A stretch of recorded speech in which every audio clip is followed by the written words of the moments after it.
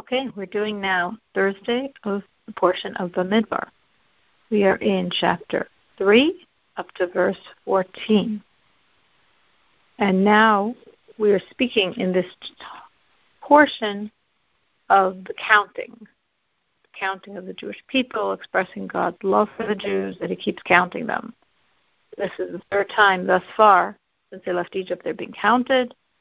And now the reason for the count is because we just established the tabernacle a month before.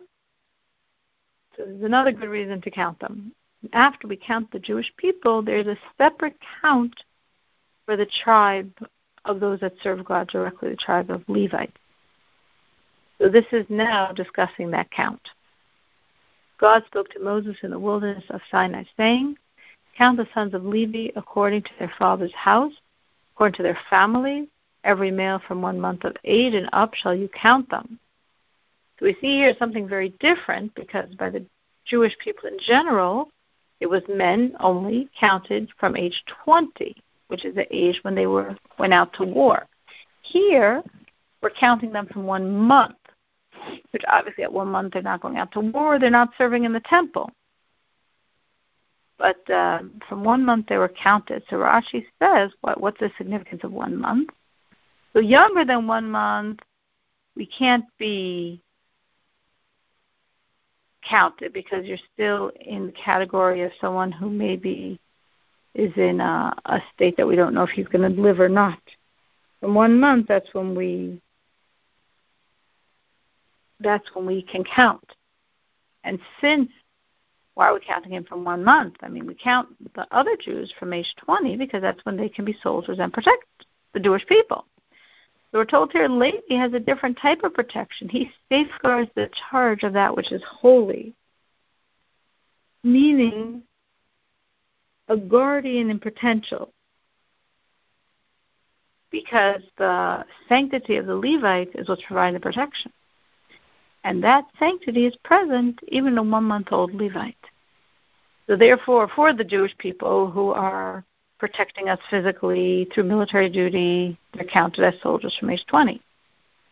But for one who's protecting us with his spiritual energy, they have that from birth. We're counting them from 1 month. And Rashi goes on to say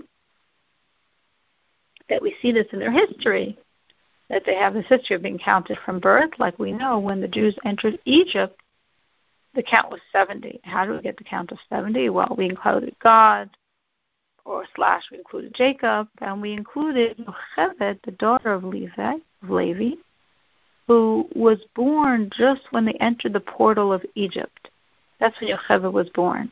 But she's counted among the 70 souls who came into Egypt. So she completed the number 70. But since she completed the number 70, we see that from the children of Levi, they're counted from birth.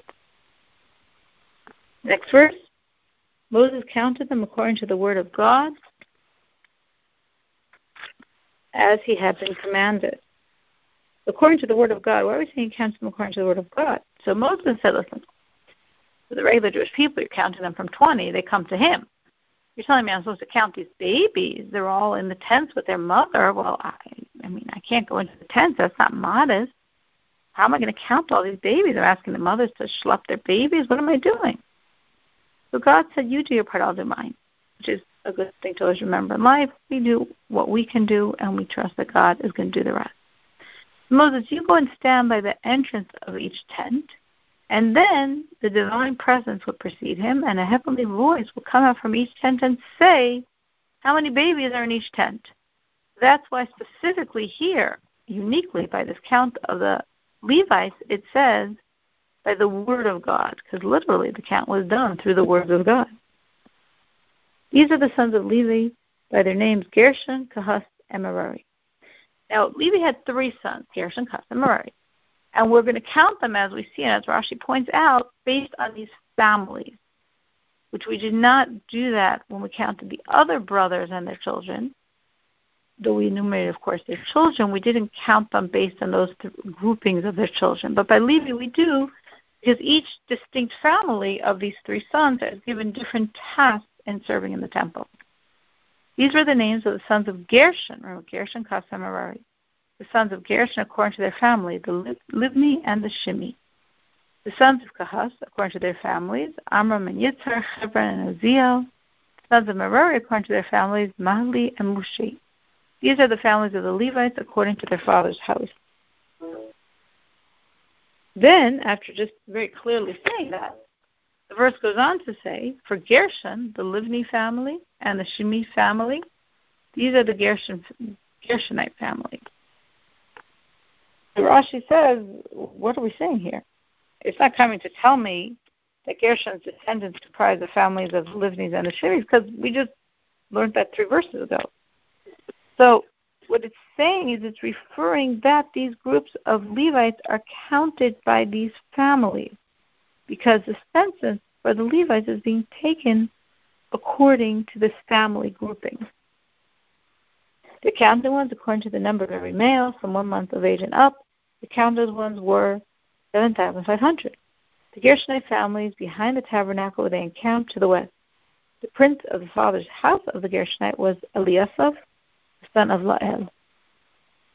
And the charge of the sons of Gershon in the temple of meeting was the tabernacle spread, and the tent spread, its cover, the screen of the entrance of the tent of meeting. Rashi explains what these terms refer to. This is what the Gershonites would carry. Remember now, in the times of the temple in Jerusalem, the Levites basically had 2 jobs.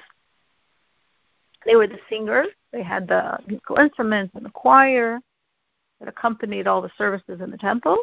They also opened the gates. They opened and closed the various gates. In the desert, the Levites had the job of dismantling, transporting, and reconstructing the tabernacle each time they traveled. Of course, they weren't traveling every day. They could stay in one place for years and years and years, but they could also stay in one place for 12 hours and leave. And so the Levites always had to be on call, on the ready to go and quickly dismantle, carry, put back together, etc. Now, not all the pieces could they dismantle and put back together. Only the priests could deal with, but there are also those that they dealt with. So what was the job of each family? So Gershon's job was carrying these aspects of the building of the tabernacle. So the tabernacle spread means the lower panel comprising the lowest layer of the tabernacle roof. The tent spread means the panels of goat hairs, which were like the roof. The cover was the hides of the rams and the tachashim. They were the upper layer of the roof. The screen of the entrance is the curtain that was there between the holy and the Holy of Holies. I'm sorry. Screen of the entrance is the screen of the entrance. Later we're going to say the prechus, which is the screen between the two. This was in the front, as we learned, in the front of the tabernacle, there was this beautiful screen that was like the entrance, and that's what it's talking about. The curtains of the courtyard, the screen of the entrance of the courtyard that surrounds the tabernacle, and the altar and its ropes for all its labor. So the ropes are the ropes of the tabernacle and the tent, but not the ropes of the courtyard.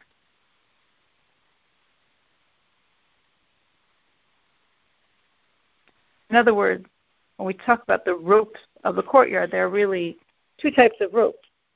There were those ropes which tied the upper edges of the curtains to the pillars, and those which held the lower edges of the curtains to the pegs to prevent the curtains from flapping in the wind. So Rashi is saying that the sons of Gershon didn't carry the ropes of the courtyard. He meant the ropes that tied the upper edges of the curtains to the pillars, because those ropes are part of the burden of the sons of Merari. But the ropes which held the lower edges of the curtains serve the same function as the ropes of the panels. These are part of the burden of the sons of Gershon. So that was all the family of Gershon, their people, their prince, their jobs. Now we're going to do the same thing for the family of Kohath, Gershon, Kohath, and Merari. And for Kohath,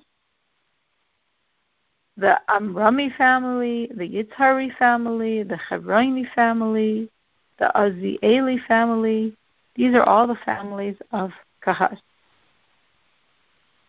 The number of every male from 1 month of age and up was 8,600, guardians of the charge of the sanctity, as we said. Their very existence guarded the charge of the temple in their own personal Levite sanctity. The families of the children of Kohath would encamp on the side of the tabernacle to the south. The prince of the father's household of the Kohath's families was Elisaphon, the son of Uzziel. Their charge, now they had the holiest things because they had literally the vessels of the temple, not the outer part like the construction materials, but the vessels themselves. The charge was the ark, table, the menorah, the altars, sacred utensils, which they would minister, the screen, and all its accessories.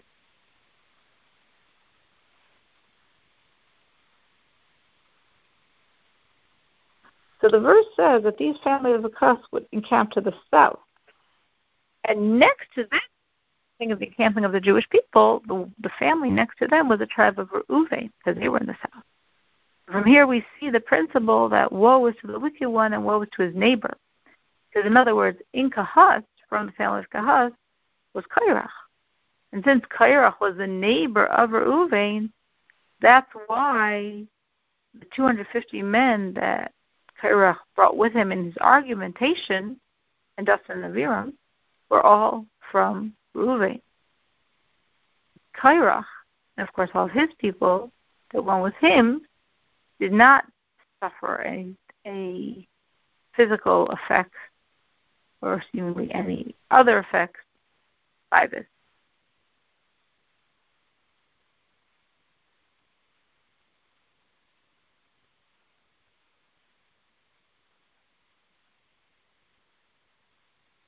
So going back to, so what we were just saying, that was a little segue here.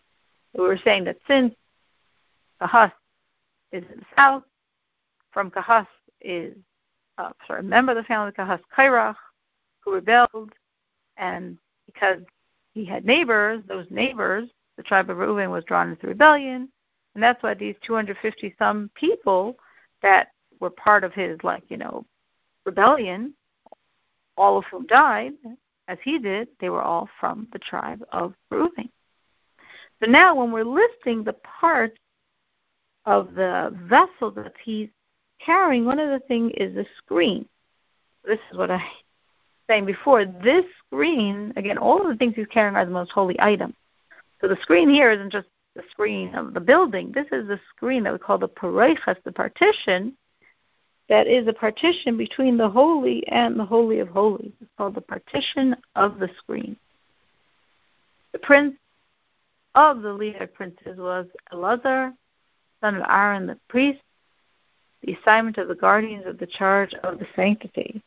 So we're saying here the priests of Levite leaders, what we mean is the ultimate priest over all of them.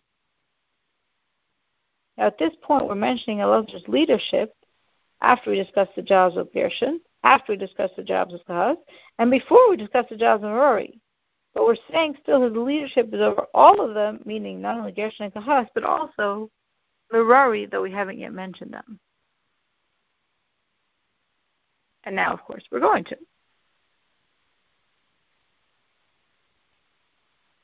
So Rashi clarifies, before we move on to that the job of the prince of Levites, ideally from this house of the priest, is to maintain the spiritual stature of the priests, from which they will in turn go and maintain the spiritual stature of the Jewish people.